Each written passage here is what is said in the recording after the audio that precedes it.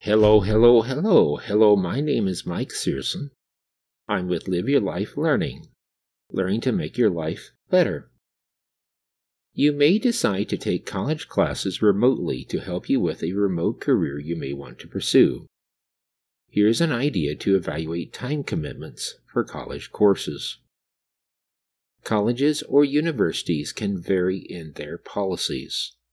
Please evaluate your specific college to see if the ideas here will work for you. College courses can vary in their time commitments.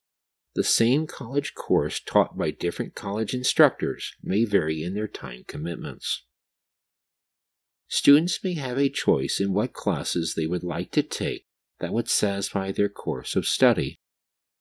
Courses of study could be certificates, degrees, or other recognition for students taking courses.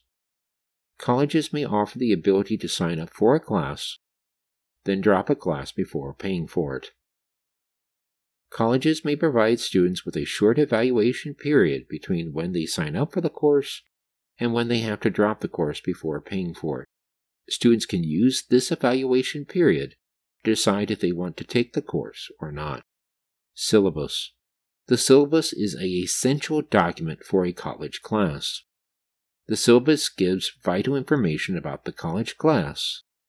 The syllabus can have information like grading policy, what materials will be covered in the course, and schedule when assignments are due. If you have, first, choices to what college class you can take to fulfill a course of study, you have a group of courses you can choose from. Second, you can sign up for a course and then drop it later without paying for it. And third, you can pay for class books and other materials after deciding what classes you decide you want to take. You do not need the class materials right away. If you have the above choices, you may want to consider the following idea. You can sign up for more classes than you plan to take for that college term. You intentionally decide to sign up for more classes than you plan to study for that college term. You intend to drop some college classes. You then can use this evaluation period to obtain information in two areas. Syllabus. You can get the syllabus and see what requirements for the course happens to be. Instructor teaching style. You can evaluate the teaching style of that instructor.